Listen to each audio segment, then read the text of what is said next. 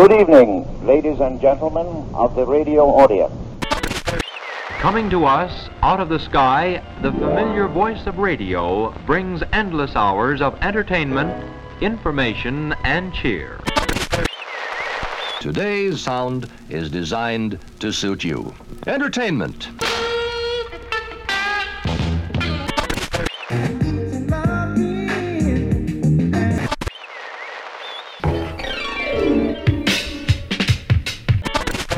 Would you like to hear more? Oh, may we? Hey, listen, I have a record I want you to play. What you got, Holmes? It is a rare, one-of-a-kind original pressing. I just want to hear the music, that's all. Is it too complicated to just keep my records in the category, okay? Just put the rock and roll in with the rock and roll. Put the R&B in with the R&B. I mean, you're not going to put Charlie Parker in with the rock and roll, would you? What does it all mean? I don't know. Who is Charlie Parker? Jazz!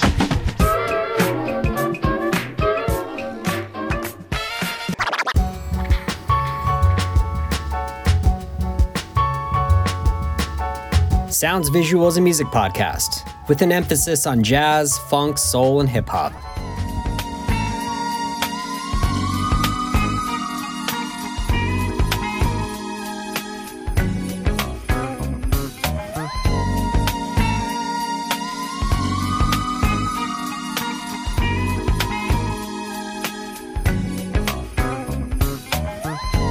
You are tuned in to Sounds Visual Radio. My name is Justin, and my guest on this week's episode of the podcast is Keith Harrison. Keith Harrison is a Dayton, Ohio-based keyboardist, vocalist, and composer who was a founding member of the group Phazo, whose 1977 song Ridin' High became a beloved funk jam, and later, a classic hip-hop sample. Following his time with Phazo, Keith joined the band Heatwave, and later became a member of the Daz Band. One of his notable achievements was writing the hit song Let It All Blow for the Daz Band. Throughout his illustrious career, Keith has collaborated with a diverse array of artists, including Ray Parker Jr., the Ohio Players, the P-Funk All-Stars, and Morris Day and the Time. All right, let's jump into our conversation with keyboardist, vocalist, and composer, Keith Harrison.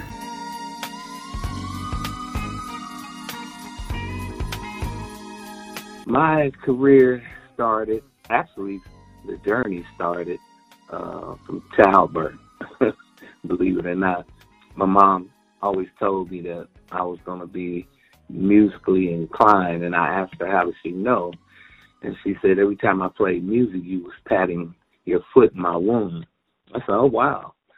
So all through high school, I had high school bands that I put together, and they used to have these we had these recreational parks where they had these show wagons, which the city would take to the recreational parks. It was a flatbed that they pulled on a truck, and they had little talent shows. And so my band at the time was called the Medallions, and we won the talent show on the flatbed. So when I turned 18, my father told me, he says, what are you going to do with your life? And I said, I'm going to play music. And he says, well, you're not going to sit around here and play music. He says, you're going to get a job. And I'm like, but music's going to be my job. No, we're not going to have that. So I said, well, I can't stay around here. And I enlisted into the Air Force. And what happened was that I got shipped right back here to Dayton, Ohio, right at Air Force Base. So it enabled me to hook back up with the guys that some of the guys that I played with through high school. And we called ourselves Phase 3. As time went on, we picked up more band members. We had 3 horn players, 3 badass white dudes, man, trumpet, trombone, sax. These cats were just, they just took us to another level. So we went to Atlanta to do a gig, and we got noticed by Al Heyman at the time, who was in charge of, who was doing promotions and management of concerts and groups, and he became real interested in us. So we were going to pack up and relocate to the ATL. Well, when we got back to Dayton, we had one more gig to do, which was at the Postman's Ball, and I'm speaking of the group Phase 3.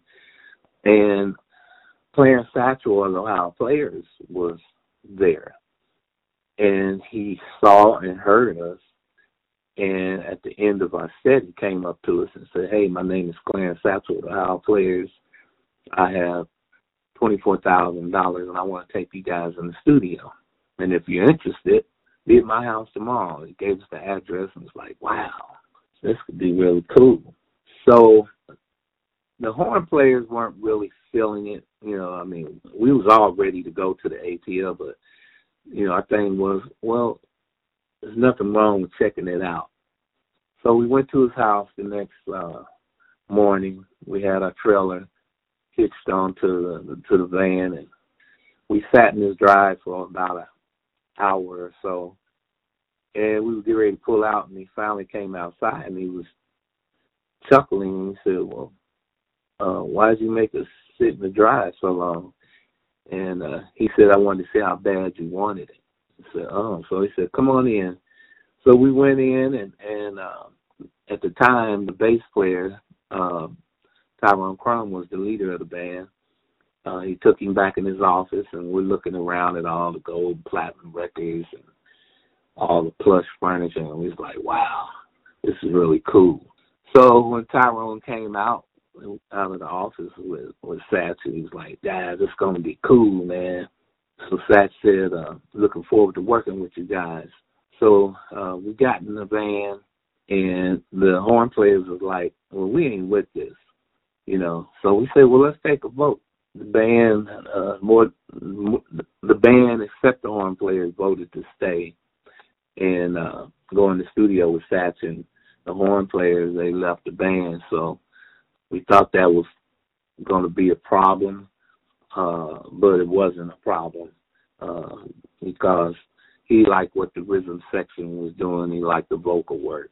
So the next thing you know, we're in the studio, we're recording, and we get to our last song on the Riding High album, which was called Test, and we're singing test, test 1, 2. And Vic, the lead singer, Robert Neal, the lead singer of Fazo, said, "This is Fazo." And we was like, wow, we like that. We like that. Fazo. The O can represent Ohio. So we changed the name from Phase 3 to Fazo.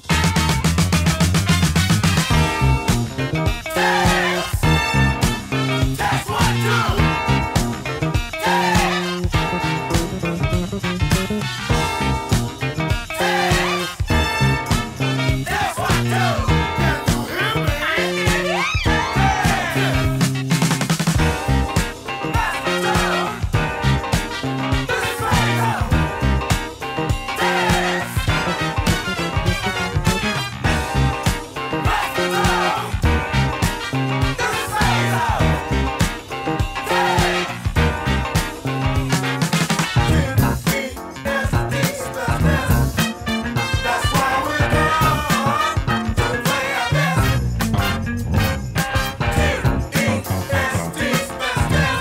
So we ended up doing three albums. The first album, some of the Ohio Players, Satch, Billy Beck, they produced the Riding High album. Riding High came about one evening before we signed up with Satch. I was getting high, and I landed on this groove. I just kept playing the same groove over and over. And my wife was like, "Honey, please, please go to bed. I can't take it no more." And I kept saying, I'm on to something. She said, but you're playing the same chords. So I started playing that from 7 in the evening, I think, to about 5 in the morning. So the next day, when I got to rehearsal, I taught the band the groove. Roger Parker, bless his soul, who's deceased now, put the drums beat to it. Guitar player put the guitar part to it. And I taught Tyrone the bass line, and he added some ad-libs to the bass line, and we left it at that. So getting back to when we went to the ATL, and we were on our way back from the ATL, I had first leg in driving the van, and one of the roadies was riding shotgun, and I popped some speed to keep me awake. And I said, oh, man, you got to trade places with me. I got a vibe to write the words for Riding High. We switched places, and so I wrote, I'm riding high, oh, riding down the highway. I'm riding high, and the drug had kicked in. I said, I can't feel my body. You know, I was feeling all numb. I said, I'm riding high. And I looked back at the guys, and they were all knocked out. So I want to take you on a trip with me. And I said, I'm riding high. And I farted, and I said, there's a funk in the breezeway. So people don't believe when I tell them that, but it's the truth.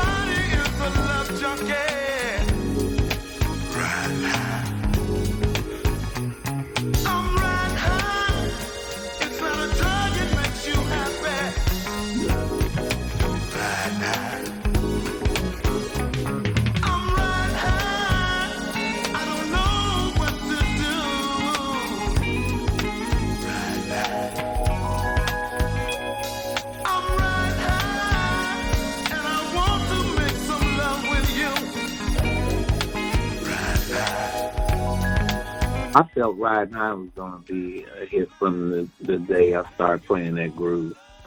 Seriously, I just knew that, not knowing even lyrically where it was going to go, but those were my days. You know, I was smoking a lot of weed and popping pills, and it just had that vibe. You know, you just kind of knew something was going to happen with that groove. It really kind of climbed the charts on his own legs.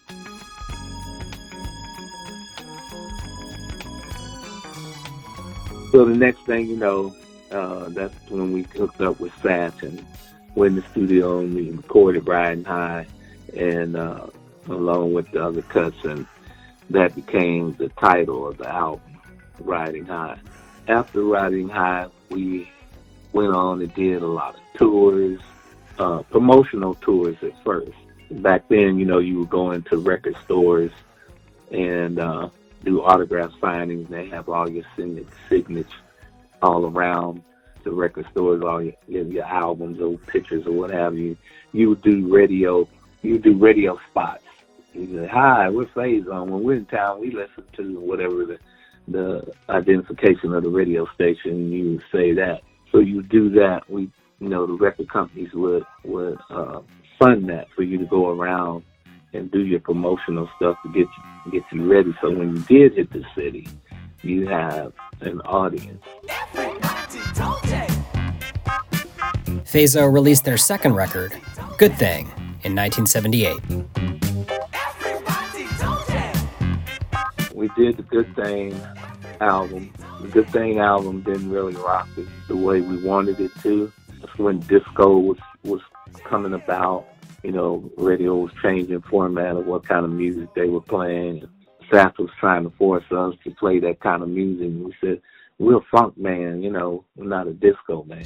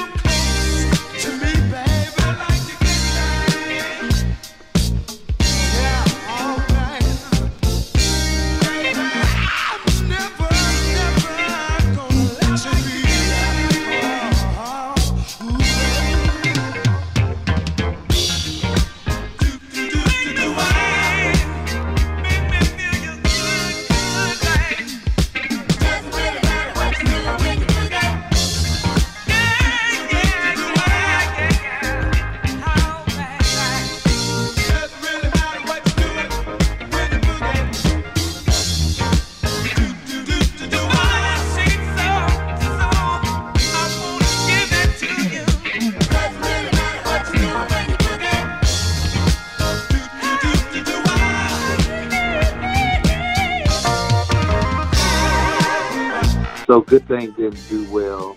Then we went into doing our third album, which was Breaking the Funk, and had my hand in co-producing that. And it didn't even get any airplay. By that time, Killing Records said we're not sinking no more money into promotions.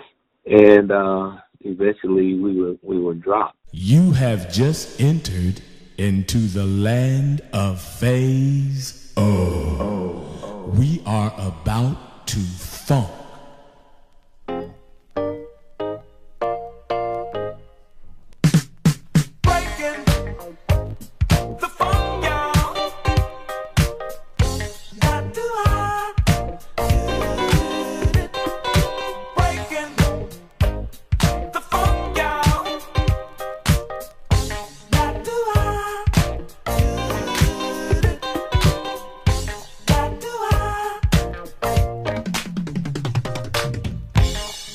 Always wanted something, and that is to funk it well, because we're happy when you're dancing. Get up, shake your funky thing.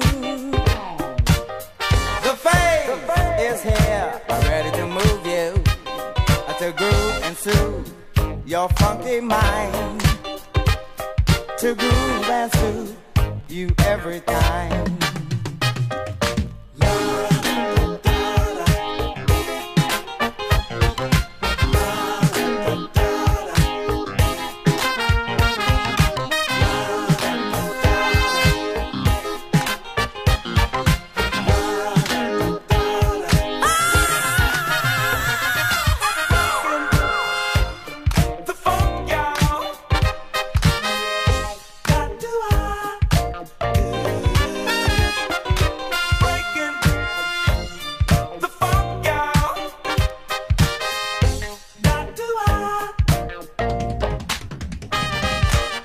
Keep riding high on our good, good thing. What we had was a artist production deal. We were never signed to the label. The production company was signed to the label, which was Type Corporation, Ohio Players.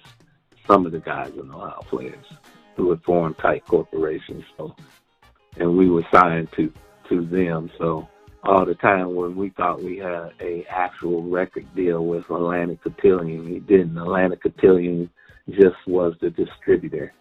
So after our departure with Satch, we continued to just do gigs and stuff, and then I fell out with one of the members of the band and decided, it was time for me to roll, and I left the group. Within a week, I got hired by Heatwave to join Heatwave, and they had already had Always Forever and Boogie Nights Out and Groove Line. And Keith Wilder, who's Johnny Wilder's brother, he had always wanted me to be a part of the group, but I told him, I had my group Phaso, and we were doing our thing. So I joined up with Heatwave. Rod Temperton was always writing the songs for Heatwave, and a lot of songs that he wrote for us, Heatwave turned down because Johnny felt it didn't fit his vocal. One of the big ones was Rock With You, and Rod had hooked up with Quincy Jones, and he said, "Don't worry, Mike, I'll give it to Michael." So as you know, that went on to be a big hit for Michael, Rock With You, which I felt it could have been a big hit for Heatwave if we would have done it.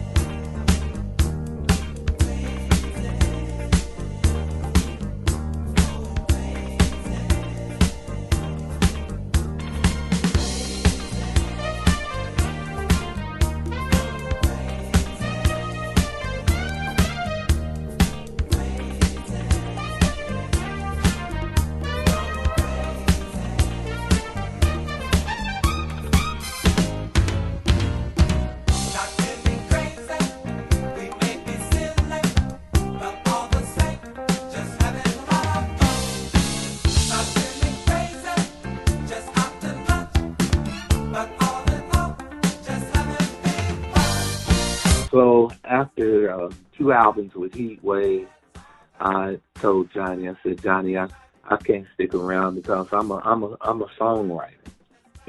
I want to write songs," and he understood. So we were over in Europe finishing up Heatwave Current. I recorded with them Heatwave Candles and then Heatwave Current. And I get a call. My wife calls me up and she says, "Honey, there's a guy on the phone. His name is Skip Martin of the Daz Band. Do you know him?" And I said, "Oh, yeah. I met Skip some years back when they were Kinsman Daz, and they used to open up for us when we would play up in Akron, Ohio, when we were Phase 3. And he also came to Dayton. Satch was trying to get him to join Ohio Players, and he declined that." So I knew Skip, and he said, "Hey, man, we're looking for a second keyboard player." And I told him we can get 2 for the price of 1 because you can also sing. And so I flew from England straight into Cleveland, and they were starting on their second album. They just finished up the Keep It Live album that had Let It Whip It and some other hits that were on that particular album. And they were recording. We were going in and record on the One for Fun. The band had already written. Actually, the producers wrote Let It Whip. Reggie Andrews and Ndugu Chandler, who are deceased. They wrote Let It Whip, and the band recorded it and performed on it. I came in right after they had finished it. So, but they because I came in as a member, they allowed me to receive the Grammy when they were awarded it as well. And I thought that was a great gesture by the band to do that. But we also won an Emmy Award about 3 months ago for a remake of People Get Ready. And Skip Martin and the keyboard player from Spyro Gyro are the ones that came up with the idea to do it. And So it the remake of People Get Ready for St. Jude, and it was played on a TV show in Atlanta somewhere, and it won an Emmy Award for one of the best songs for a TV show. So that was really awesome. So the guys were really impressed with how I blended in with them, really well from vocals as well as bringing some funk. One of the good things with the Daz Band, of course, they allow people to write songs. And Bobby Harris, the leader of the band, and myself wrote the majority of a lot of the songs, together. So what I did on the road, what I would do, I would stay in the studio, watch the engineers, listen to the engineers, ask questions. And I went out and bought myself a 4-track recorder. The first 4-track I had was a Fostex, and then I went to Tascam. And I bought a drum machine, and I had a little Casio keyboard. And so Let It All Blow, my roommate was Steve Cox, the other keyboard player. I started playing this Indian beat on the drum machine. Boom, boom, boom, boom, boom, boom, boom, boom, boom, boom. And then I started playing the bass line. Boom, boom, boom, boom, boom, boom, boom, boom, boom, boom, boom, boom, boom, boom, boom. Boom, boom, boom, boom, boom, boom, boom, boom, boom, boom, boom, boom, boom, boom, boom, to that, boom, boom, boom, boom, boom, boom, to that beat. And I said, man, I want to make this sound like Parliament. So the chords, I tried to bring some Parliament Funkadelic type chords in as the bridge, and that song has that kind of feel to it. So Bobby said, man, let me write some lyrics to this. At first I wanted to go a different direction with the lyrics, but I said, okay, and he's one that put the heave-ho, let it all blow. And I said, Bobby, what is heave-ho, let it all blow?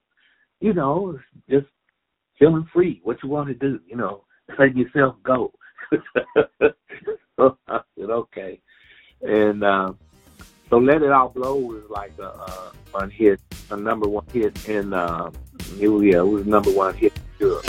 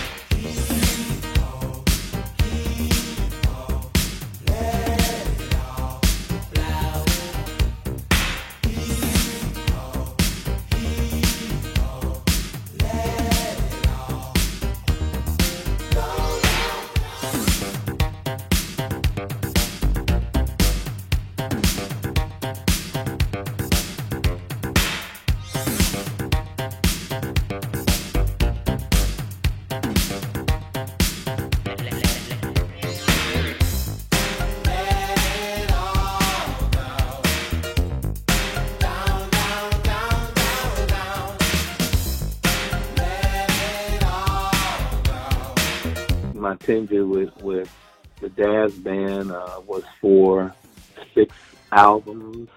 Was with them from 83 to 92, and I decided to come off the road. I was burnt out. Wanted to spend time with my family. I have 2 beautiful daughters. They're 10 years apart, and so I took a hiatus. And once my money ran out that I saved up, I still wasn't ready to go back out. I started working in the workforce as program director for a housing authority. Did that for 10 years. Then I got hired as an executive director for a nonprofit organization called Campfire Girls and Boys.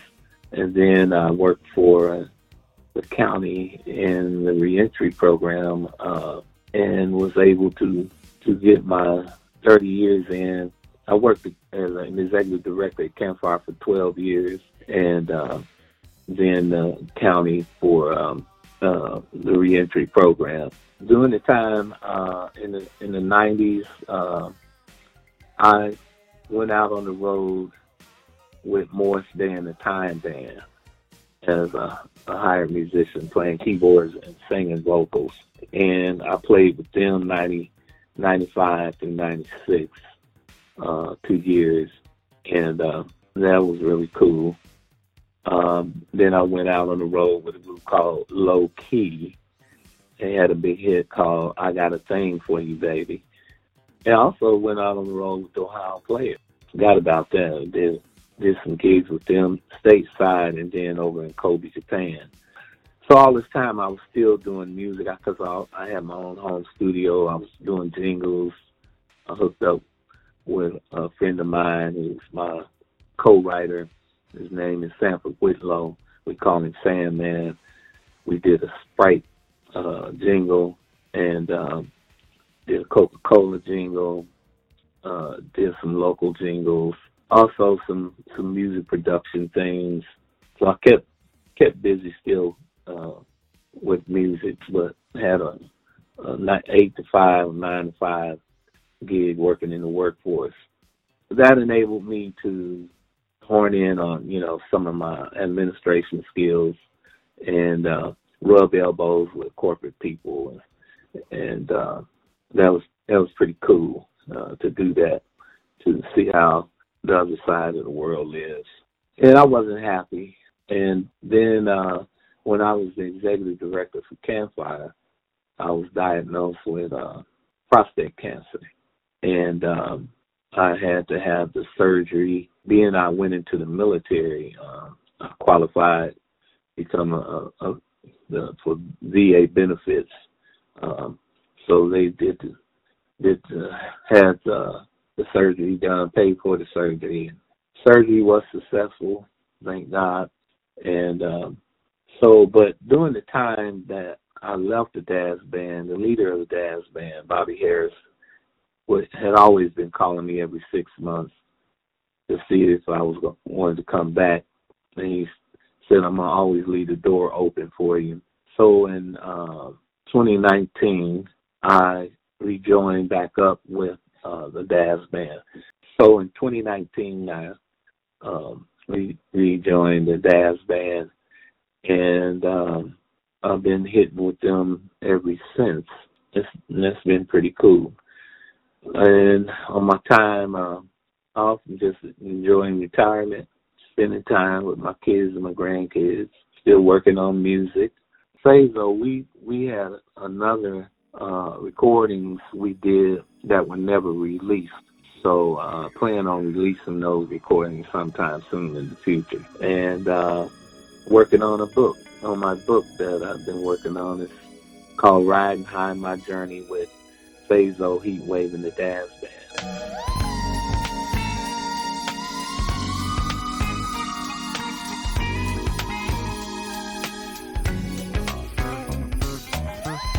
So Keith, circling back to Fazo and Riding High, that track went on to become a bedrock for sampling in hip-hop. When did you first discover that Riding High had become such a popular choice for producers and beat makers? I found out in the 90s that it was being sampled. I also heard, people like Snoop Dogg, Ice Cube. Chris Cross was the first one that I heard, because a DJ friend of mine who worked at a radio station here called WDAO, his name was Stan the Man, Stanley Brooks. He called me up and he said, Keith, we just got some new product and promotional copy of a song from Chris Cross called Tonight's the Night. He said, man, this sounds like Riding High. And I said, can you send it to me?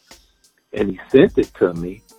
And sure enough, it was Riding High, it had same guitar part, same groove.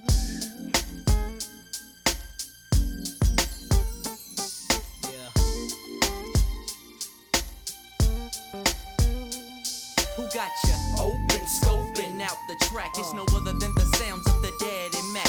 Still slacking, back patching up my turf. Cause after me was a factory of worse after worse.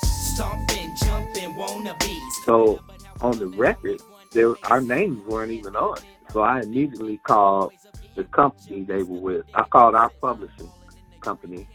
They contacted them. They had to pull all their records off the shelf and redo them with our names added onto it. So that was the first time. And then that's when I realized this is going to be something that people are going to start sampling. And when I went to the site who sampled it, that's where I saw the different artists. EPMD had a song called Listen to My Demo. They just sampled the record itself. We was cooling in my car one day, you see, clocking a double nickel on the LIE. When it dawned on us that it was 10 o'clock, turn on the tunes to hear the DJs rock. The hands got the clapping, the fingers got the snapping. Ian, I was cooling with this minutes we was snapping. In and out of fantasies on how large we can get. Cooling rocks and Benzes with the ground effect kits. A lot of these artists we never got paid from, you know. Ice Cube had a song on War and Peace Volume 2 called Record Company Pimpin', and it had Riding High. Record Company, death trap, setting D-chords, just a pimp young B-boys with a couple of yak, studio contact, maniac with a contract. Return the bass and the motherfucking treble, about to do a deal with the devil for my vocal level, bullshit points, plus he wanna rub it in and take all my publishing, goddamn. Snoop Dogg had Boss Player, then Ghostface featuring Method Man had a song called Killer Lipstick, and they just sampled the record Riding High. Hey, yo, I couldn't get enough from the way she smelled. Was it baby fat J-Lo or straight Chanel? Her face belonged on a Luther video. Never too much the way she smiled. Her face looked pretty though. There were some other artists that sampled Riding High that were just, and they're still sampling it. It's one of the top 10 most sampled songs in the world.